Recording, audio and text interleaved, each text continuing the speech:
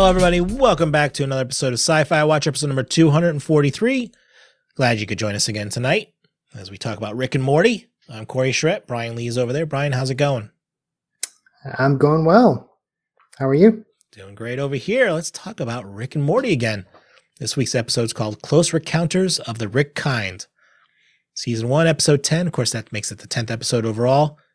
Came out April 7th, 2014, with the usual cast of characters, written by Ryan Ridley, directed by Steven Sandoval. Okay, my first pet peeve about this episode is it's released in April, but they talk about tomorrow being Martin Luther King Day. Yeah. Kind of got a weird pet peeve on stuff like that. Like, well, they don't know when it's going to be released when they write these things, so you can't be that judgmental. Come on. I love it. You know, tomorrow's Martin Luther King Day. Is it really? Yeah, it is. Like, I love how they have the discussion whether it really is or not. But April 15 is today, so, you know. Mm-hmm. Well, Martin Luther King Day here will be on Monday, so. Yeah. We're close. I mean, today's his birthday when we record it, but yeah, so that works out. We'll just. Perfect timing. We couldn't set this up if we tried. So he's been there. Well, it looks like the show takes place in real time because he's been there for about a year. This is 1 year anniversary. And this is a very Rick heavy episode.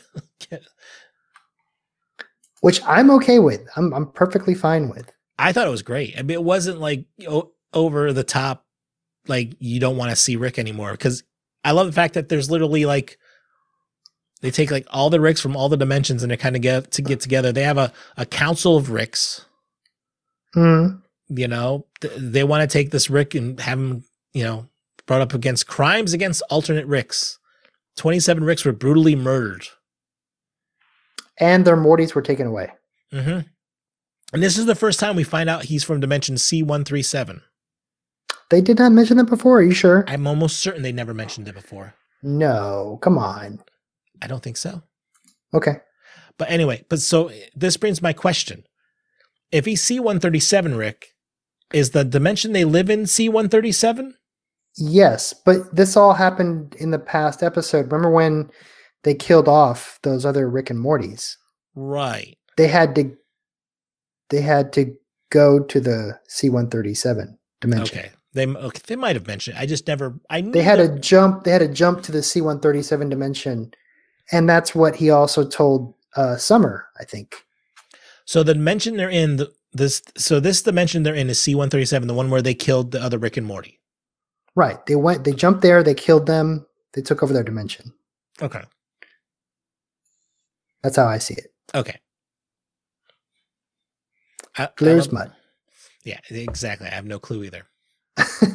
Sure. We'll just go with that. I do like how they escape doing the multiple portal thing. Mm-hmm. Yeah. Which is like, I mean, obviously that's the way you're going to go. Of course, one of the dimensions, they land on butts and go into the portal goes into a hole. It's like, oh, right between the cracks. Nope. I like the dimensions where it started off, they were phones calling humans. Mm-hmm. You know, hey, I want to order a human. Oh no, they were pizzas. Sorry, my bad. Yeah, weren't they pizzas calling for humans, and then they were phones? I want a sofa chair. Get extra chair. I want a large phone. Get extra phones. And they're sitting on people, and it was, some weird stuff. That was hilarious. I loved it. They could have kept doing that over and over again. I would have loved to see that gag a couple more times.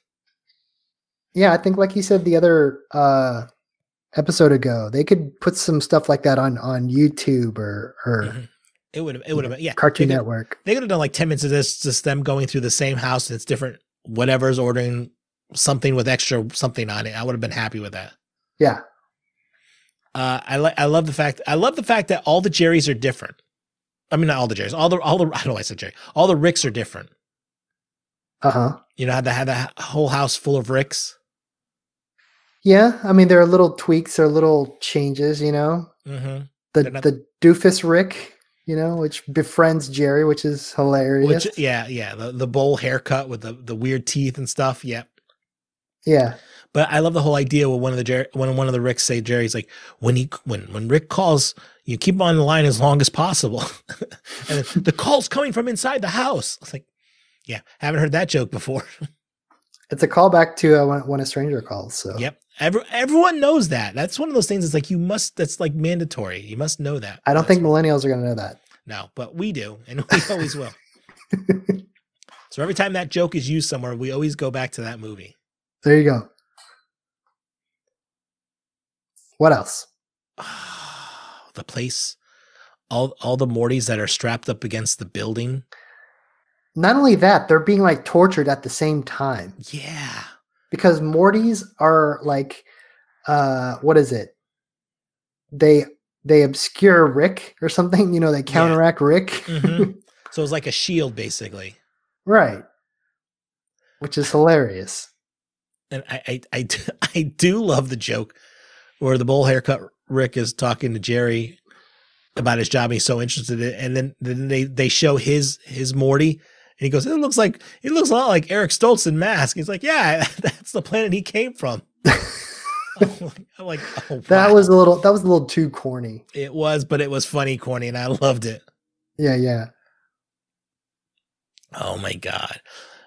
I thought it was a little too easy for when Morty was thrown into that room with the other Mortys, how he basically started a rebellion that quickly. Yeah, that makes me think like he's different somehow. Mm-hmm. Which is good. Mm-hmm. But at the same time, it's like they would all have done that. Right. Right? Yeah, you would think. Yeah. But yeah, I mean, I like the fact that Mortys are basically, replaceable. Disposable. Yeah, who cares? Yeah. Yeah, it's just why even worry about it? But I mean, the whole fact at the end when the whole thing's over with, one of the Ricks is trying to give another Rick a voucher for a free replacement Morty. Like, yours is dead. Here's a new one. Yeah. Did you say like too soon, or he said something? I didn't write Something it down. like that. And then he grabbed it anyway. That's what I like. Yeah. I'm going to need this later. What'd you think of the idea that there was actually a Morty controlling that murdering Rick? I thought it was genius. Mm-hmm. I like how, at the end he pulls off that thing from his eye. The eye patch was just hiding the controls, Mm-hmm. That was genius. It'd be kind of cool to see that Morty come back around, like an evil Morty.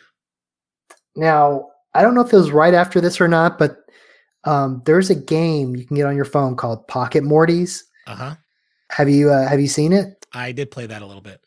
Where it has like all the different Mortys, all the different Ricks, and it's just hilarious. So there's one way you can enjoy it. Yeah. Keep it alive. I played it for a little bit, then I got bored. Then of course we get to the after credits. Jerry's missing that Rick, and he's in Rick's room. Mm-hmm. Then he sees him across the street. And I love, that's the Rick that eats his own poop. That was hilarious, that line. What's that expletive doing out there? He eats his own poop, don't you? That's like, didn't he say like, I'm gonna go talk to the other Ricks about this? Yeah, it's like oh my God. It was just, I love that. Poor Jerry. I do, I know, but I love to hate him. You do. He's the punching bag in the show. He's the punching bag in the show. Yeah.